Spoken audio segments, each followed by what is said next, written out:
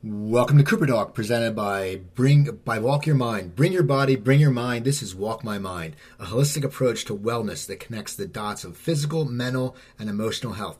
I'm Steve Cooper. I'm your host, and I'm only as hip as my guest. And I got a hip guest today. This guy, he's a rock and roller. You know, he's been on TV. He's very popular. His name is Chip Z'Nuff. How you doing, Chip? Very good, Mr. Steve Cooper. Good to hear your voice. I'm glad to have you on. You know, it's funny. I talked to you. I reached out to you a few weeks ago, and you were going to L.A. to do a rock and roll fantasy camp. How did you get involved with that, and what does that entail? And it must be great because there's so many legendary people that do that event. It's quite an honor to be on there. There was a guy who used to manage the Monkees, and he puts the whole thing together. His name is David Fishoff. David came on we had a TV show in Chicago here on the U called The Man Cow Show. I was a co-host. David came on the show. He said, "Hey, would you be interested in being a counselor at one of our camps?" I said, "Yeah, sure, I'd love to try it." And basically what it is in Sesame Street terms is people around the country that want to live their life vicariously through musicians sign up for this. You put a band together with all the counselors that are there, 6 or 7 different musicians from big bands. They put a band together. They have 3 days to put the group together. And you learn 3 or 4 songs, and you play in front of a legendary Whiskey A Go-Go crowd. And it's really a wonderful event. And it's a chance to bond with these people who have been lifelong fans of music. And there's doctors and lawyers and different people in the field of life that want to be a musician. And they can't do it because they got regular great gigs. So they sign up for this. We play. We learn the songs. We play a couple of gigs together. And it leaves an indelible mark with everybody. And I did a few of them. I did one with Cheap Trick and Blue Oyster Cult, and did one with the guys in the Eagles and Paul Stanley from Kiss. And just this I also did the one with Stone Temple Pilots and Alice in Chains. And then they called me back again to do the last one, which was a great camp with members of Guns N' Roses and Heart. See, that's such an amazing thing, you know, and for being a musician, it's a great opportunity because, you know, I'm a big sports fan and, you know, people can do, you know, fantasy camps for baseball and stuff like that. But being a musician and getting to meet musicians is people must just be in all of you. And then when you guys give them advice and jam with them, it must make their year, their week, or even sometimes their lives, even if they're huge doctors. That's a big thing to be on stage, especially at the Whiskey. I mean, that's a legendary joint. Yeah, absolutely. You got some of the biggest bands in the world have played there, from the Doors down to Led Zeppelin to Guns N' Roses. Quite for even bands like me who have been working and dedicated their life to music. To get up on stage and play with those heavyweights is great, but it's not just that. It's about the hang, too. You're with the musicians for 10 hours of the day, and you're having lunch together, you're having dinner together, and you're telling stories. And you really get a chance to bond. All my classmates, they're constantly emailing me and sending me messages telling me how much they love me and what a great camp it was, and it's changed their life exponentially. So it's a wonderful thing to be involved in. David Fishoff has been doing this for quite a few years, and they got a new one that's just starting up right now with the legendary Judas Priest, and that's going to be massive. I'm going to miss that one, however, because Enough Snuff is getting ready to go back out on tour. Now, it's right during that time. Now, when did you start playing guitar? When did you know that you wanted to be dedicated to music? And I think now, I mean, because we're a little bit older, it's music was more available, I think, because with the system, you could go to a school and you could play. And I think now a lot of schools are getting rid of their funding. But when did you know? What made you sit there and want to get into music? Was it a young age, or did you wait till you were later, or when did it happen? Well, I used to play baseball. I was a pitcher. I tried out for the Cincinnati Reds, Milwaukee Brewers, Chicago White Sox. That's what I was going to do for a living, is play baseball. However, during that time while I was pitching, I was also playing music, and I'd be watching King Biscuit Flower Hour or what was it, Midnight Special, Don Kirshner's Rock Concert. My family would let me stay up late, and I asked my dad, can I stay up and watch the shows tonight? And he said, yeah, it's every Saturday they had it on. And I'd watch Alice Cooper and Sweet and all the big English bands that would come, Pink Floyd, whoever was on the show, I'd get a chance to watch it. I think that's what put the bug in me. And I realized after a while I had more to say writing a song throwing a curveball or a slider or a forkball. I love the camaraderie of sports. I love being with the team and all of us together working for that common denominator, which is to win. But I just took some of those elements of when I played sports and used it putting the band together. And I was lucky enough to where in 1984 I put together Enough's Enough. Before Enough's Enough, I had a band called Degeneration. And it was the first punk rock band to ever play Las Vegas. And we played all over the place. We opened for Boss Gags, and we opened for Grateful Dead. I was 17 years old. I graduated from the south side of Chicago in a little place called Brother Rice High School. And a week later, I was in a car driving to California. I moved in with my aunt. After that band fell apart because of substance abuse and promiscuity, we just couldn't keep it together. We were too young, and the inmates were running the asylum. I realized, well, maybe I should put my own band together, and I eventually put together Enough's Enough with my brother, Donnie. And we started the band in 1984 in Grandpa McNulty's basement here in Blue Island, Illinois, and recorded a bunch of songs, just Donnie and myself, and played the cassette tape for all our friends. And everybody goes, you guys got something great here. And then we decided, let's just do it full time. And eventually in 1989 I was discovered by a guy named Doc McGee. And Doc was kind enough to take us under his wing and got us a deal with another guy named Derek Shulman, who used to be the singer from Gentle Giant. And he took a liking to the band, loved the songs. Everything was recorded in my bedroom, basically on a 4-track Tascam with a drum machine, just Donnie and myself. And the record company loved it, signed the band, and August 22nd of 1989, we put our first record out and our first single, New Thing, and I've been chasing the kid ever since.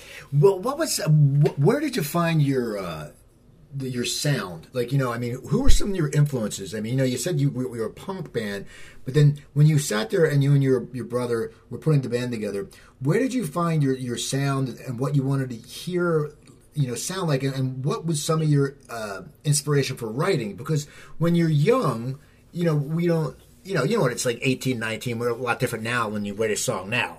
But, I mean, where did you find all the inspiration as you were kids? Believe it or not, it came from our parents. They listened to everything from Black Sabbath to Stevie Wonder to Pink Floyd to Mata Hoople.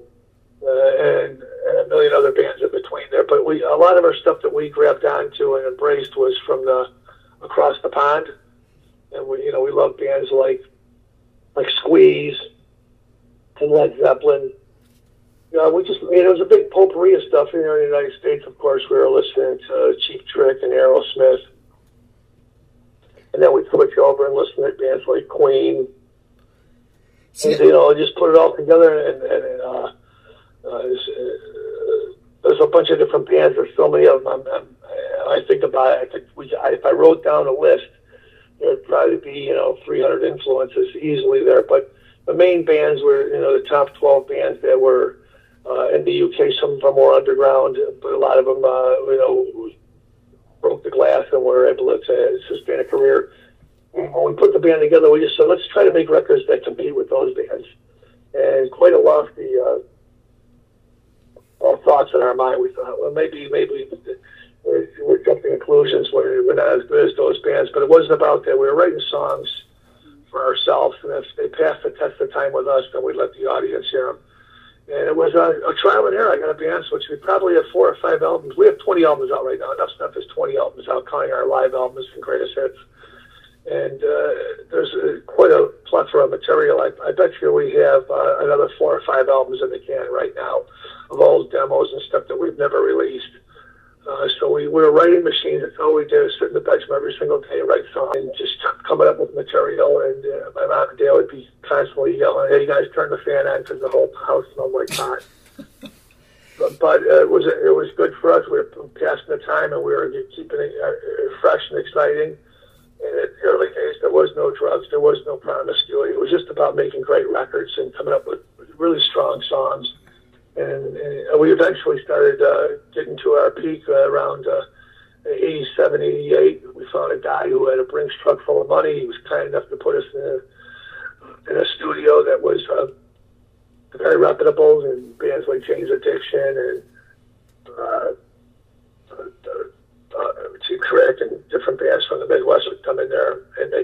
and we started demoing some stuff out, and that's when we ran into Doc McGee, and Doc says, I got 3 cassette tapes in my car, Chip. 2 of them are your band. And I said, oh, thanks, Doc. He says, I got this friend.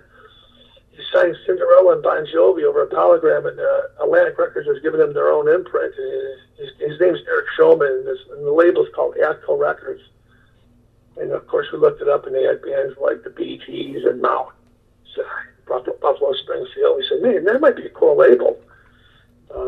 So we sent some stuff out to them, and from there, the label flew to Chicago, seen the band at a rehearsal. It was terrible. There was tons of chicks at the place. We weren't paying attention. We weren't focused. We were drinking, smoking, just out of control. And we were acting like we sold 10 million records already. And he played one song. We played one song for Derek Showman. Derek says, yeah, hey guys, can I hear something else? And Donnie says, let me know if the guitar player broke the guitar string. And Donnie says, let me know if he blew the deal. I'll fire him right now. And it was just, we were just laughing. It was all real loosey-goosey, organic rehearsal. We acted like there wasn't even a record company there. And then we played one more song from him. And we said, have you heard enough? He says, I certainly have. And we thought, well, that's okay.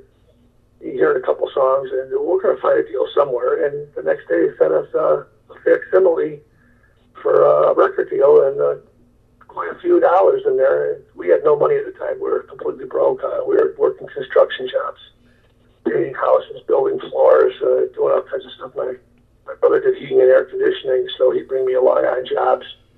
And we really had no dough at all. We really focused our attention just on writing songs. And lo and behold, we went to the studio, did the record, and the rest is history. What is that like when you think about it? You're, as you said, you were working day jobs. You thought you had a bad audition because, it was very loose.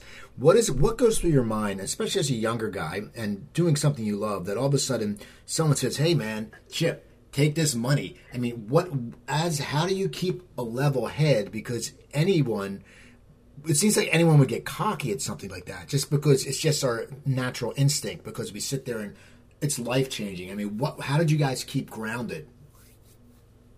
Well, I don't think it was a matter of, even though we were probably a little bit cocky, I think it was just a matter of we wanted to get out of this hellhole of a life, which was just sitting in the bedroom and writing songs and then working jobs at nighttime, painting and doing construction jobs. We wanted to do something that was different. We knew that there was an opportunity around the corner, but at the time there was so many bands out there, and it was really tough to get a major label, let alone any kind of record company to sign a band. We knew that if we kept working real hard, that you do the hard work and the money will follow.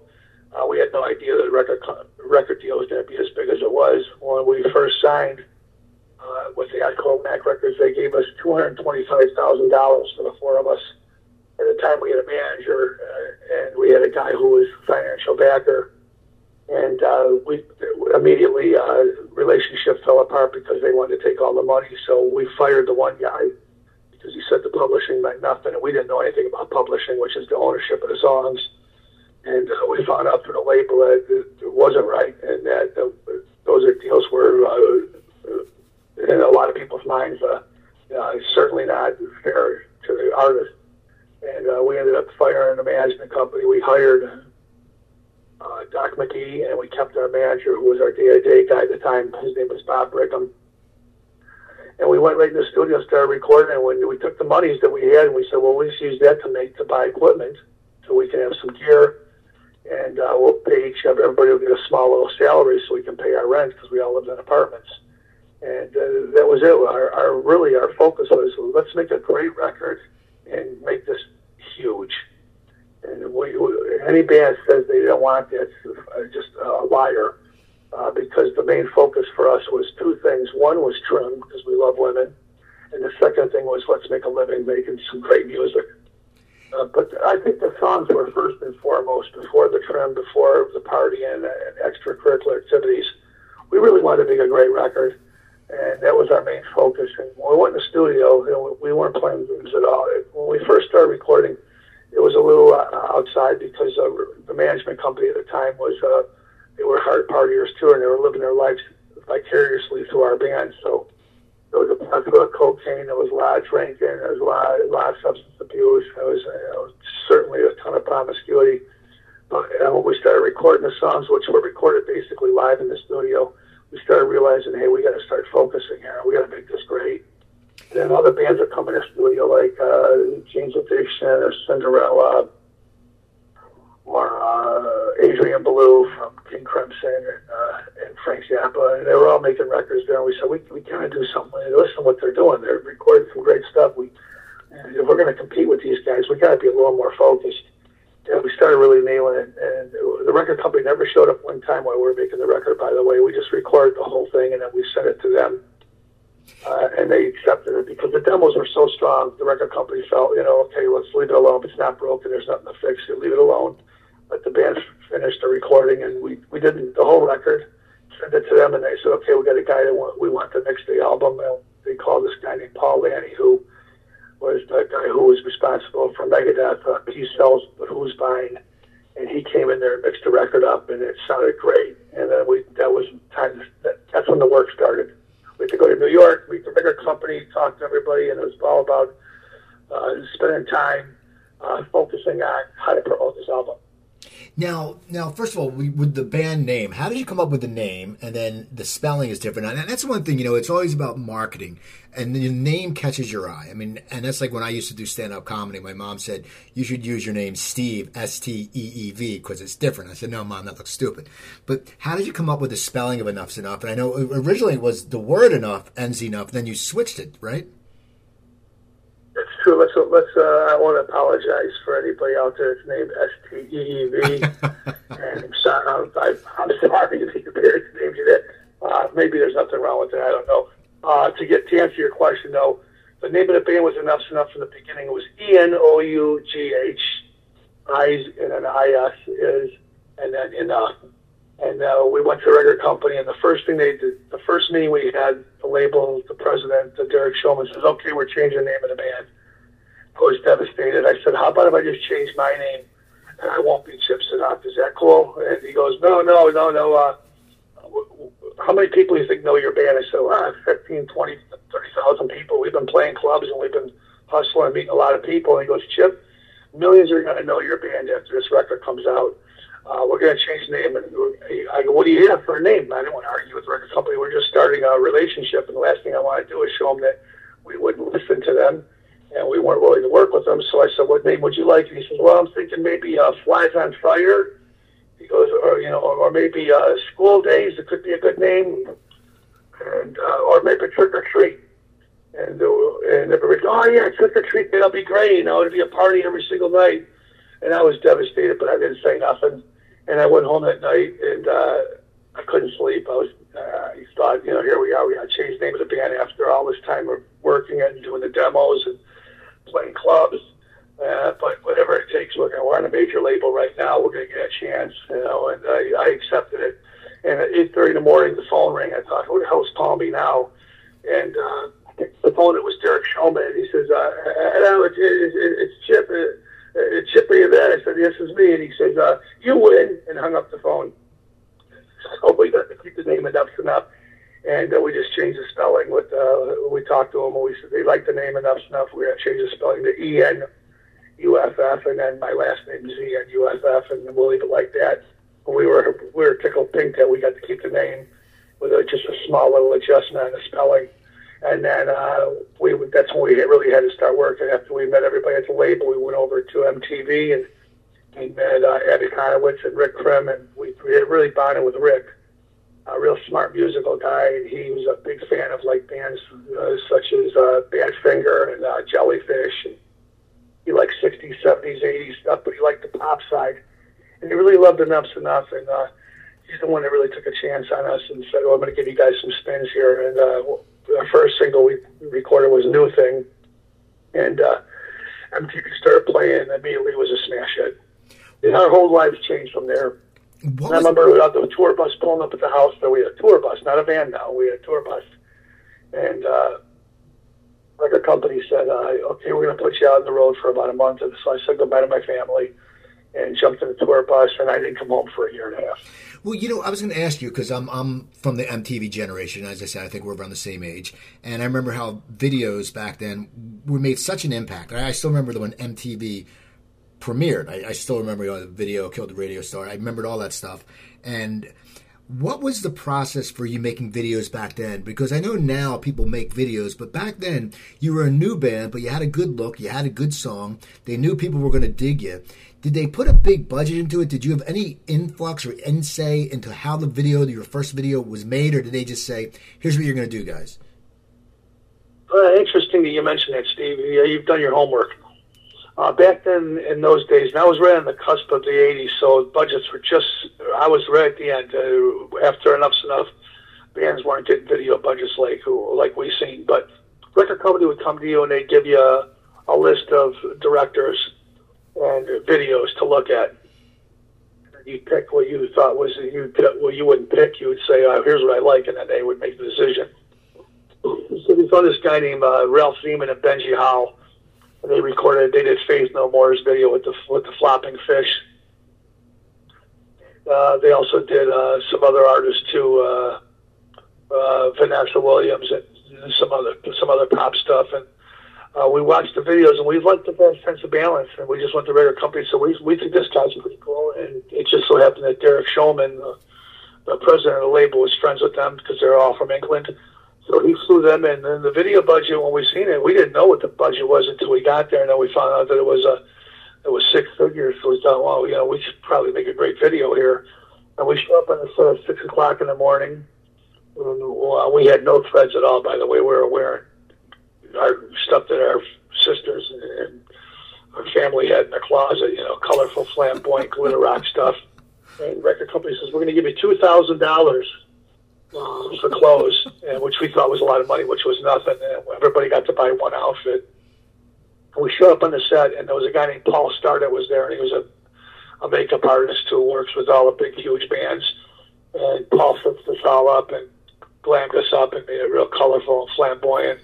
And then we seen ourselves, we said, man, we wish we looked like this every single day, not knowing that as soon as we come out, that's going to be the way people are going to perceive us forever. And maybe if we came out with jeans and T-shirts, we'd be as big as U2 right now. We don't know. But at the time, MTV was looking for bands like that were colorful, because most of the bands that were being played on MTV were glam and were glitter rock, And when I say that, I'm talking about bands like Pantera and Guns N' Roses and Whitesnake and Poison. All the bands had that kind of look. Some of them were able to switch out and change their image, and it lasted. But most of those groups were glam, just like we were. We're all copping from we're all swimming in the same ocean. And when the video came out, MTV loved the colorfulness of it and how flamboyant the band was, and they immediately pushed it.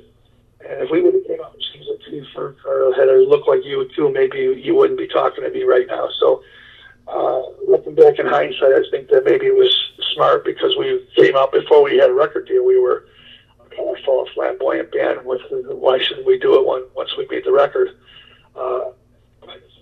After about 3 or 4 years, and we cut our hair and grew goatees and tried to fit in with the whole Seattle thing in the early 90s was Seattle grunge scene with Alice in Chains and Nirvana and Mudhoney and Soundgarden. But unfortunately, the guards changed at that time, and we found ourselves going back to where we were, which was the glitter rock band that everybody knows us as. Now, I have a question. You'd said, the tour bus came up. You guys had a tour bus. Now, it's different. You've been playing bars and stuff like that. But where were you going on tour? All of a sudden, where did this take you? And you didn't have to book it? They just said, here's the dates you guys are going to be at, or what happened?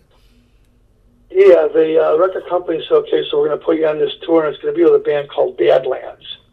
And Badlands was Jay Keeley from Ozzy Osbourne's new group. He had Ray Gillen from, he used to work with Black Sabbath. He was a singer in Sabbath for a while. A drummer from Kiss was in the band as well. Great Faith, and of course, it was an all-star band of real veterans. And their record was coming out on Atlantic. So it was a month tour opening for Badlands. But as soon as we started on a tour, MTV started playing the New Thing video, and it was almost like we were bigger than they were at the time, even though we weren't. We're all veterans. Sirens, who the records with the previous bands, MTV was so powerful that every single night the audience was at least 50-50. And it's toward us. We went out for about a month and a half with them, playing every single show, completely sold out, just playing clubs, by the way, in small theaters. And, 600-seat venues to 1,200-seat venues, completely sold out, jam-packed every single night. And that's what started it all off for enough. Because right after that, we immediately got another tour, and it was playing bigger places, and we were headlining. Now, when you were playing every night, and, you're really cutting your teeth, did you feel the band, do you get tighter when you're playing every night? Is it something that every night is another experience where you feel like your sound is getting stronger and your live show's getting better? Or do you sometimes in the very, very beginning, do you peak a little bit because you're not sure which way to go with it? No, I think the band got stronger every single night. We were playing 5-6 nights a week, so by the end of a couple of weeks on that tour, the band was on fire. Shows were great. We knew some of the show was choreographed.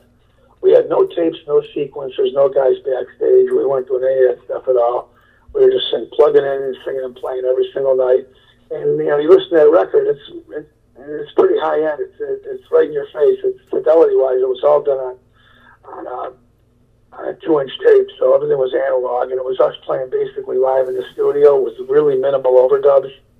So, but it was really difficult to get it that sound every single night and make sure that it was close to what the record is. Where nowadays artists are going out there and everybody's got tapes and sequencers, and they get a chance to make the show sound a little bit more like the record because they got the other parts going on.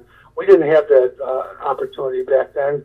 And I think the shows got strong. What was the problem was after a month or so on the tour, when the record started taking off and MTV was playing the video, we were in the top 10 every single day in the top 10 countdown with Guns N' Roses and Motley Crue and Poison and all those big bands. That's when we had problems with promiscuity and substance abuse, and people were showing up every single night with ounces of cocaine and tons of cocktails and pills and whatever they could get to try to get close to the band. And that hurt us a little bit. It slowed the run down a little.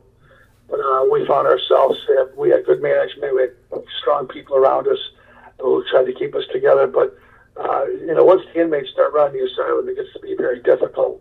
And I'm not going to lie to you, it's a real rock band, and we don't pull any punches. And along with being in the rock business, those other things that come involved, and you got to be strong and be able to sustain a career without letting those little extracurricular activities try to slow you down. And I think with the trial and error, we've always fought when it came to substance abuse. We've had those problems, but we've always been able to conquer it and come up with the great records. But I think some of that had to do with some of the substance abuse problems and the little things, the little hiccups that we dealt with were a big part of our songs as well. It gave us a lot to write about. Well, as you after the first album was becoming popular and you were getting popular and you guys were living the rock star life, when you were on the road, were you already looking towards the next album? Were you already writing, or were you just living for the moment and saying, when we have to make the next album, we will? What was the process for making your follow-up? No, Donnie and I were writing machines. I don't want to sound cocky, but the fact of the matter was a car is designed with a front seat and a back seat, and Donnie and I were sitting in the front seat, and we were coming up with tunes. We had it together. We knew exactly what we wanted to do for the next record, and we were coming up with new stuff all the time. Even when we were recording the second album, Strength, we were writing some of the songs while we were recording the new material we already had in the studio. We had one studio where we were tracking the record, and then when we got a little bit of a break, Donnie and I would go in the other room, and we'd start showing each other ideas that we had for other songs. So a lot of the record was written before we even went in the studio, because we demoed all the songs out.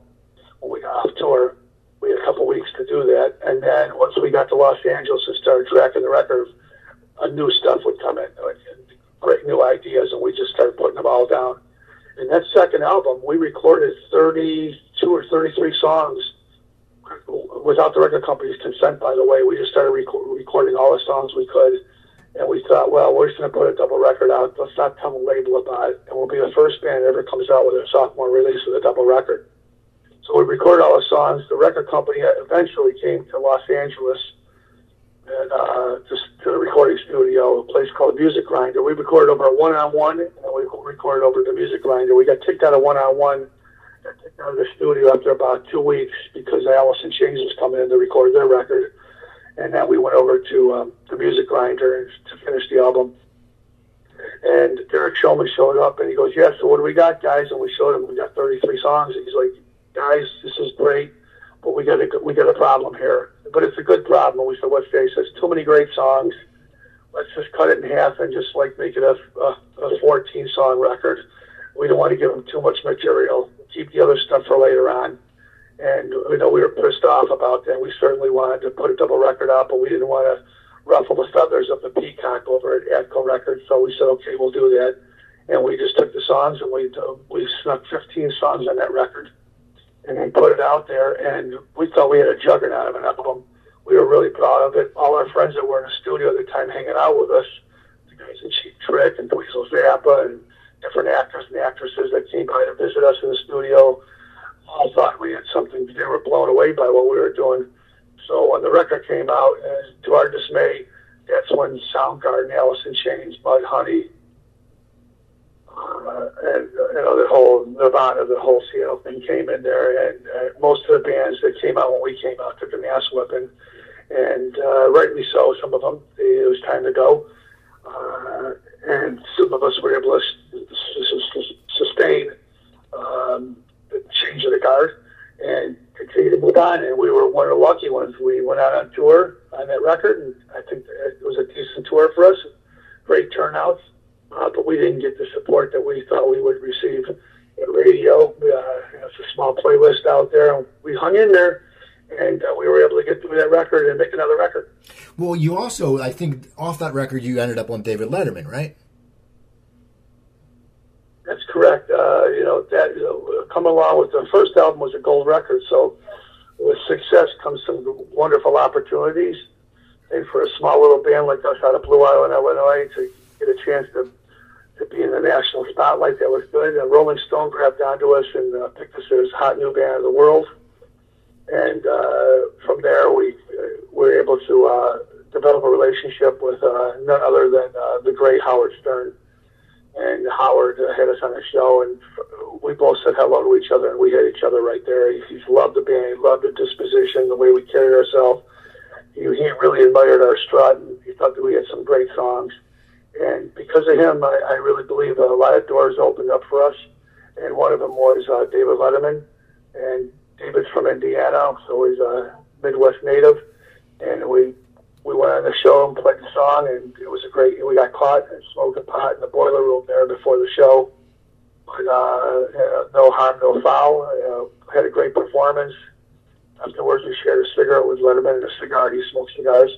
And he goes, "I love the band, you guys. I really believe in you guys. I wish you the best of luck and love to have you back on the show again." And lo and behold, a year later, we were back on for the second time. So there was some good moments came out of that. It must be, I mean, first of all, it's so funny. I watched late night TV, but I mean, I grew up watching Letterman, and when Letterman was on, I remember when we would watch him when we were in college, and he wasn't that known. And Letterman was also, the one thing is that people don't know is Letterman had a lot of bands on. Letterman had a good musical taste. I mean, he was one person that, he sat there and would play bands, I think, that he dug. Yeah, he's definitely a fan. I mean, Morney, who booked the show, obviously went to him and said, here's what I got for you. But David was the guy, the final yes guy when it came to bringing bands onto that show. And Morty would bring the bands on, and then Letterman would say, "Okay, I like this, or this, I don't think this is right for the show." And Letterman's always known as a guy who pushed the envelope, and he always wanted to bring new bands, and he did that all the way up until the end of his career on the show. So it was definitely Letterman was the guy, but I think he listened to his team and kept his ears and eyes open to what was happening around him. And he was on the cutting edge, and he's one of the greatest that we've ever had since Johnny Carson. Now, when the album, you said everyone said it was a great album, and then you said the music, the scene started changing a little bit. What goes through your mind when you sit there and and it's not just in your mind going, oh, this is a great album. People are saying to you, hey, Chip, man, you guys got something special with this. Rolling Stones saying it's something special. What goes through your mind mentally when you sit there and you have something that is a diamond, but all of a sudden the whole scene starts to change? How do you keep going? I mean, how do you keep resilient when you sit there and this should be a much bigger album because everybody loves it? Well, luck is when preparation meets opportunity. It's the resin of design. And you just know when you got something really strong, and especially when all your peers, the guys you look up to, are healing you. So when it doesn't hit a home run there, you start second-guessing yourself. And we didn't second-guess ourselves musically. We second-guessed ourselves as far as the people who were around us. Maybe we don't have the right team. Maybe we're just doing something. There's not a vigorous retail and marketing campaign here. Or maybe the scene is just changing. That's the thing. We knew one thing. Let's just keep writing songs. That was the most important thing. Let's keep writing great songs. One is they're going to slip through. There's going to be a movie, a TV show, a soundtrack, a commercial. Somebody's going to grab onto something and give us the opportunity to brand this band where we can move forward. And that's exactly what we did. The whole Seattle thing happened, and most bands, like the Beatles back in the 60s when they came out, and Dave Clark 5 and Paul Revere and the Raiders, all them great bands fell to the wayside. It was no different for that whole Seattle scene with us. We were one of the lucky ones to be able to stay in there, us and a handful of others, where we said we're not going to take no for an answer, and we're going to continue to move on, and let's just keep writing great songs and go out there and have great performances, play great shows. And that's the most difficult part, is when you come out of the box. First of all, you start playing when you're in a band. You're playing to 20 people in the crowd. And then if you're lucky enough to get a record deal and you get a tour like we did, then you go out and you're playing 200 to 500 people a night. And if it takes off and it's got wheels, you find yourself playing thousands of people every single night. And then when you take a beating like we did, and you find yourselves where the radio's not embracing your single, and people aren't answering your telephone calls, and you go out and you do a club tour and you're playing to 200 people again, that's the most difficult part of it, because then you need something to help you, to bring you up and bring you back down, and that's when the drugs and the promiscuity comes in. If you're not going to get paid for your work, and you're not going to get people to give you the love and support that you've desired for so long and worked so hard for, well, there's other things out there that'll help you take care of that. And that's when we find ourselves behind the eight ball, because, no pun intended, the bands would come out, people see us playing these little small places after having a couple of hit records, and you find yourself trying to soothe the pain, so to speak. And that's what was a problem with us. We just couldn't sustain success for a long periods of time, so we tried to numb ourselves, and that's when you find yourself in a lot of trouble, and it's back and forth, and I think a lot of bands have to go through that. And as grateful as we are for all the opportunities that we had, we still have disdain for the business of the music business it is, and we were pissed off. And the only thing that we could do to help soothe our pain was to get high and to write great songs. And along with the drugs came the great songs. And that was the inspiration at the time, because it certainly wasn't the money, because we ran out of that. And it certainly wasn't the people that were around us, because a lot of those, once they feel that they're around something that's failing, they all bail. So we were by ourselves, and all we had was our band, and we had to do anything we could to keep it together. And the one thing that the common denominator was great songs.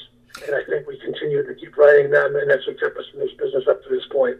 Now, as you kept writing these great songs, and you said a lot of the songs came when you were high, but as you were writing, did you feel your writing style changing over the years? I mean, was it something that you noticed a difference where we do get wiser when we get older? We know this sits there, as you said, people don't want to be around when they're failing. You see the phoniness of stuff, especially I lived in LA for a long time. You see the phoniness everywhere. But did you sit there, did you find that translating to your music, and was that coming out more because, as you said, you were high, or was it just something that you really didn't address that in the beginning as you were in this middle phase? We knew where the songs were coming from, and Donnie and I were very profound. We spent all our time together every single day. So if you want it, you got to want it 24 hours a day. So that's all we did was we wrote songs, and we wrote about everyday experiences. And all these records that you hear from Enuff Z'Nuff are all very autobiographical. The songs are all about everyday experiences that we went through, and maybe you have as well. And that's as simple as I can put it. You know, whether it's a cigarette, an ashtray, or lipstick on a glass, or something that's a phrase that somebody says, or a torn relationship. There was so many different things that would help inspire those songs. And trust me, there was a plethora of great moments that happened in our life, good and bad, that gave us the inspiration to come up with these songs. Now, when you were, at one point, I know Donnie left, I believe, and you went out as a three-piece. What is that like? Because, as I said, you guys were together. You guys were in the trenches. I mean, that's the thing. It's like, it's like anything. The trust that you must find in each other. And true, there's bickering. There's anything, egos. But what was it like when you started going out as a three-piece? Well, it was a real drag, okay? Because, first of all, we fought through all the whole thing that happened in the music business to change the guard, as I mentioned earlier. And here we are now. It's 2001. I'm sitting home in my little apartment in Beverly, can barely pay the rent. I'm producing bands and writing songs with other artists, just trying to help other people out as well as myself. And I get a telephone call from a guy named Troy Blakely, and he says, Chip, Poison's getting ready to go on tour. We're considering having you guys come out and support us. He goes, are you available? I said, absolutely. And there wasn't much money that was involved there. It would have been an Enuff Z'Nuff, Warrant, Quiet Riot, Poison. And it was a world tour. It was called the Glam Slam Metal Jam. We're hemorrhaging money at the time. Management company's getting ready to leave us because we're not the flavor of the month now. But for some reason, this guy and the band was really a big fan of Enuff Z'Nuff's catalog and loved our whole arc of our career musically, and thought we'd be a good fit to support that tour. And I remember calling Donnie and the guys on the phone saying, guys, I just got the Poison tour. We got 73 dates. We're going out and playing in sheds and arenas. They're like, come on, please, don't bother me, Donnie says. I don't want to hear about it. Your little the gray ghost is not the gray goose is not showing up there. Forget about it. It's a fad. It's not going to happen, bro. Don't bother me anymore about this. Okay, I'm not doing it. And I said, honest to God, I just got off the phone with the agent. His name's Troy Blakely. He wants the band on this tour right now. We leave next week. We have a tour bus, and we're going to go out and support these guys. And I got everybody over to the house, and we talked about it. We said, okay, we're going to go out and do it. The monies were terrible. The bus was going to cost more than we were going to make. We didn't care. We said, we got to go out there. We got to bring our equipment. Backline's not provided. Let's just make this thing happen. It's one more great shot for Enuff Z'Nuff. And we went out there, and we started playing these shows. First day we showed up, the road manager, Mark Hogue, comes up to me from Poison and says, can I talk to you? I said, yeah. He goes, I just caught your brother Donnie and your guitar player on the tour bus giving cocaine to my crew. I can't have that. I need my crew working 24/7, working for me. If I catch you guys again doing anything like this, I'm going to have to throw you off the tour. I said, no problem, guys. So first day we had problems. And then to start the tour off, he had no idea that I brought an ounce of cocaine with me and 1,500 methadone pills because my guys are trying to get off the drugs. And I thought, well, I'll be the doctor on the tour. I'll distribute the methadone pills to the band and to get them off the heroin, and we'll be able to get through this tour, no problem. We'll be fine a couple weeks later. And I knew a lot about drugs. I'm a pro experimentalist. I don't do them, but I've been taught by the best. And so we went on the tour, and the very first day, we drove to the first show, and then we got there. I called the road manager from one of the bands and says, I got a gift for you. I don't have a crew. We can't afford anybody. Can you help us out? And he says, yeah, what do you need? I said, I need a light guy, I need a sound guy, and I need a stage manager. He says, okay, Chip, I'll get you all three of them. And he says, what do you got for me? I said, here. And I handed him an ounce of cocaine, and he took a taste of it, and he says, this is baking soda. It's not cocaine. And I said, you got to be kidding me. And little did I know that my guys were smoking the drugs in the bathroom on the way to our first show. So we had no drugs. I had no bargaining power whatsoever. We started off the tour pissing everybody off beyond belief, but when they met the band and they heard us play, we were charming, and the songs were strong, and I think that bonded us. It's the only thing I say this because it certainly wasn't our disposition at the time because we came in there as jack-offs. But because of my guys, the love of music that they have, and because of how strong we are playing out through the years, we were able to get through that, and we made the tour where it got better and better. And by the end of that tour, the performances were strong, and the band was playing great, and the substance abuse wasn't as bad as it was in the past. And we thought, hey, we got another chance. We made it through this big tour, and we can do this again. And right after that, we signed a record deal and went to the studio and started recording another record, and we thought we were back on track. And then after that, we found ourselves behind the eight ball once again. We lost our guitar player. The original band was back together again. We were going to do another record, and my guitar player, Derek Frigo, God rest his soul, OD'd, and it took the wind out of our sails and stopped everything. We had to fight ourselves to go back out on tour again. Donnie's seen it all. He was disillusioned by the business of music, and his health was failing him. So he says, "I'm out. I need to get away from this for a while." And we said, I want to play. I told him.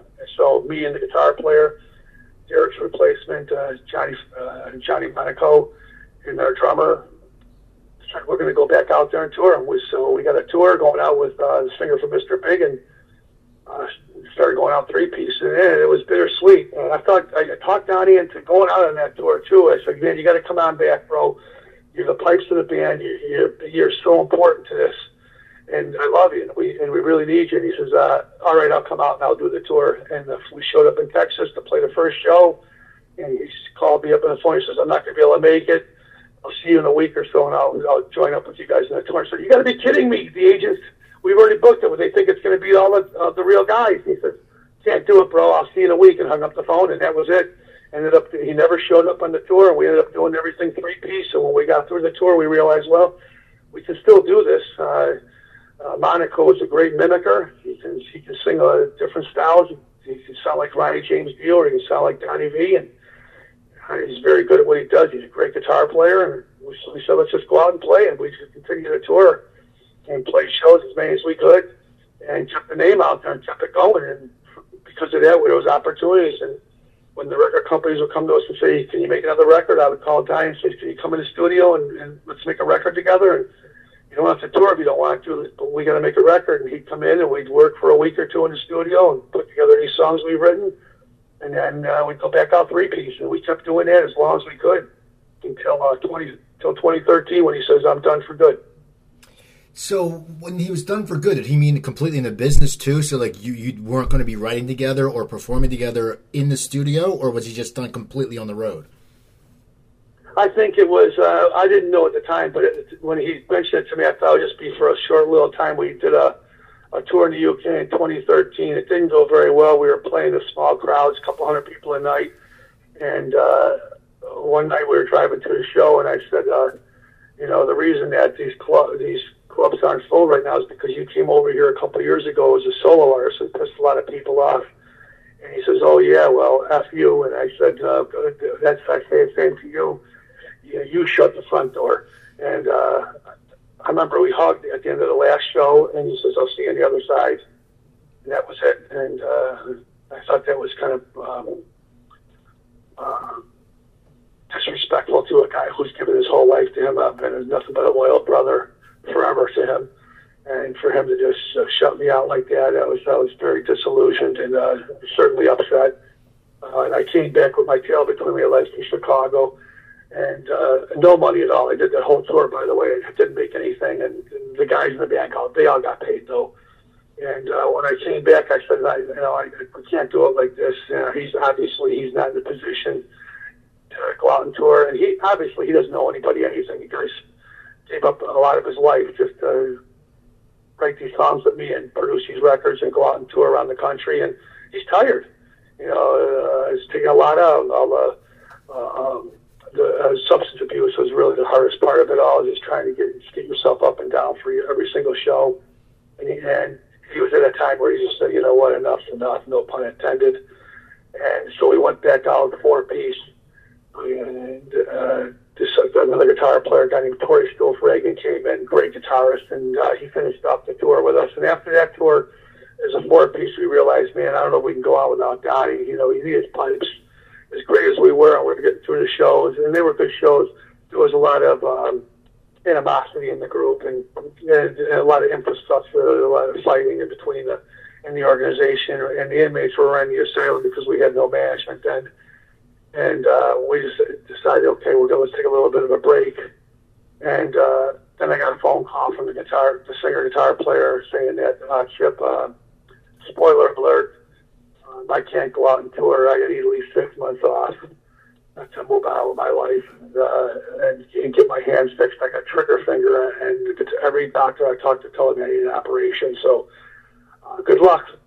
And that was it. It was a text message. I actually didn't hear from the band for a couple of months after that one tour. So when I get a text message saying from the other singer that he can't do the shows, I decided that maybe I'll try it for myself.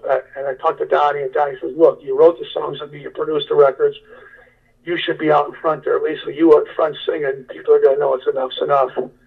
And I didn't really have the confidence. You know, I've been following who I think is one of the greatest singers of our generation, Donnie V. No one's going to take that away when I sit down and talk to guys like Steven Tyler or Robin Zander from Cheap Trick, or, the late Scott Weiler. Those guys hail my brother's pipes. So I said, that's going to be a tough little job, but I'll try it. So I called Tony Fennell from Ultravox, and a good friend of mine, he was signed to Atlantic Records for a while, and we were friends back in the late 80s. And I asked Tony, would you like to play on Enough's Enough? And Tony goes, mate, I'd love to try it. And he flew to Chicago, and we got together with the other guys in the band and started rehearsing. And after 2 rehearsals, we realized, wow, this could be really good. And went out and been playing shows ever since, and kept keeping the band name out there, and signed a new record deal with Frontiers, and back at it again. Once you're in, you can't get out of this business, bro. It's a tough little game to play. But I'm in right now for one reason, that's just to make great music and go out there and play shows. So now when you're sitting there, when you go out, what's it like, when you see fans who have followed you? I mean, you guys have been around for a long time. There must just be, especially now with social media, I think now musicians get more adoration because you're touchable, you're tangible somewhat, even though some people are idiots on Twitter. There's a lot of people who give, this.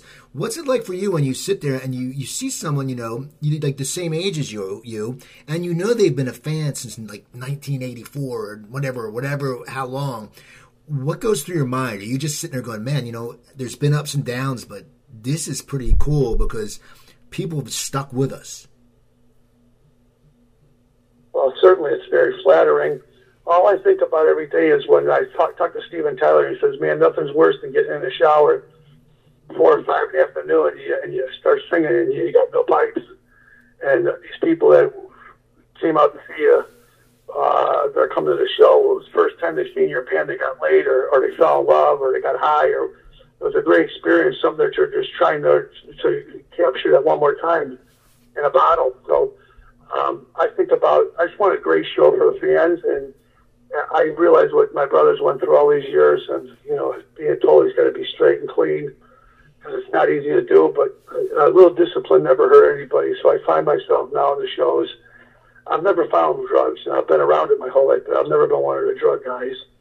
But I find myself smoking less on when I'm out working, no pot smoking or nothing, no drinking at all. Totally focused, and just all I care about, honest to God, is a great experience for the fans, giving a killer rock show, and it's a real rock band, okay? This is not homogenized in any single way, and I'm playing all of the old hits that Diane and I wrote 20, 30 years ago. Those songs are really difficult to sing, and my focus is a great rock show, have a wonderful time, and leave an indelible mark with the audience, so they'll come back and see us again. Now, how did you get the great affinity for hats? You have cool hats. I'm a hat guy, but I see pictures of you, I couldn't wear a hat like you. You have cool hats. You could wear a skipper's hat, and everyone's like, "That's cool." I wear a skipper's hat. They think I'm a weirdo. When did you start wearing hats? All your life? Yeah, from the beginning. The very beginning of Enough's Enough, I was wearing hats. although I go on stage sometimes, I do just pointing straight up to the ceiling, and real puffed up. A lot of different ways you get the hair to do that, whether it's Vaseline or hairspray. But then I started from the first videos. I was wearing hats all the time, and I always liked the John Lennon caps. I liked that look, and it was easy to keep. You wouldn't have to wash your hair so much. You just throw the cap on, bingo, you're ready to go. And it just stuck with me for the longest time. And I actually own a John Lennon cap that I have, and I still have it to this day. And I wear that a lot, as a matter of fact, because it was something that Lennon had. So I thought it's pretty cool to have something from the Beatles. But for the most part, the hat's a big part of my repertoire, and I knew wearing the hat, I stood alone. I had my own look and my own signature. Well, that's awesome, man. I'm glad we caught up because, you guys had a great history and you have a great history. And now you said you've had 20 albums. How many do you think you're going to end up making? Are you looking to make, how often are you churning out new material now? I'll tell you, I remember first of all, I put records out. We put a Covered in Gold record out in 2016, which is a conglomeration of nothing but cover songs. We got permission from Prince and the Beatles and Queen and Stevie Wonder and some of the great bands out there who were kind enough to let us record their songs, because licensing is certainly difficult to put out cover songs. And then right after that, I put up my solo record out, which is called Strange Time. And 15 songs on that. I was able to get Dale Bozzio from Missing Persons and Steve Naylor from Guns N' Roses and Rob Zana from Cheap Trick to come down and cameo on that record.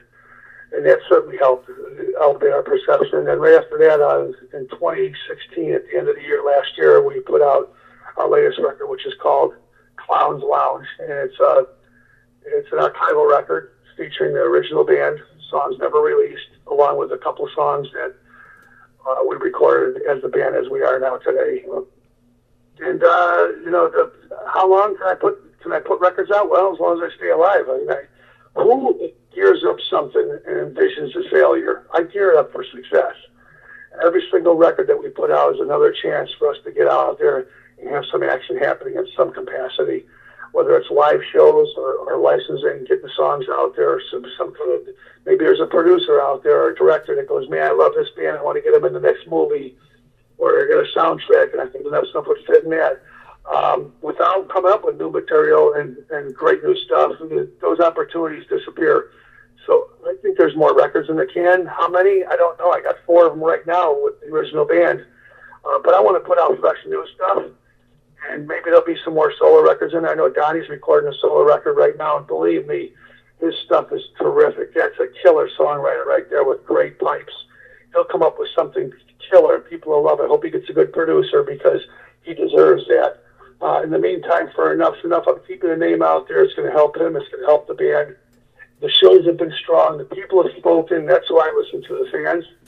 And they seem to be real happy with the band, the way we sound right now. We just got off a major tour with, we were out with Kiss, and then we were out with Ace Frehley, believe it or not. We did a month and a half with him. We did the European tour for a month over in that part of the country.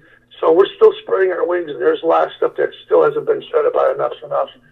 As far as how long it's going to go, I can't answer that question, but I'm going to keep the Choo Choo Train moving as long as I got cold. That's awesome, Those are the songs. Man, I want to thank you for coming on. I always love when I talk to musicians, especially musicians I've been listening to. I want to thank you. People, go to the website, isenoughsenough.com. Your Twitter are you at Chips Enough? That's correct. And his Twitter, so follow him on Twitter, at Chips Enough. Go to the website, Enough's Enough. Look them up. Go buy their CDs. Go buy your whatever you guys buy these days. So follow Chip. Follow me. I'm at Cooper Talk. It's at Cooper Talk. Go to my website, coopertalk.net. I have over 600 episodes. Remember, I'm Steve Cooper. I'm only as hip as my guests. Cooper Talk has been presented by Walk My Mind. And guys, I will talk to you next week.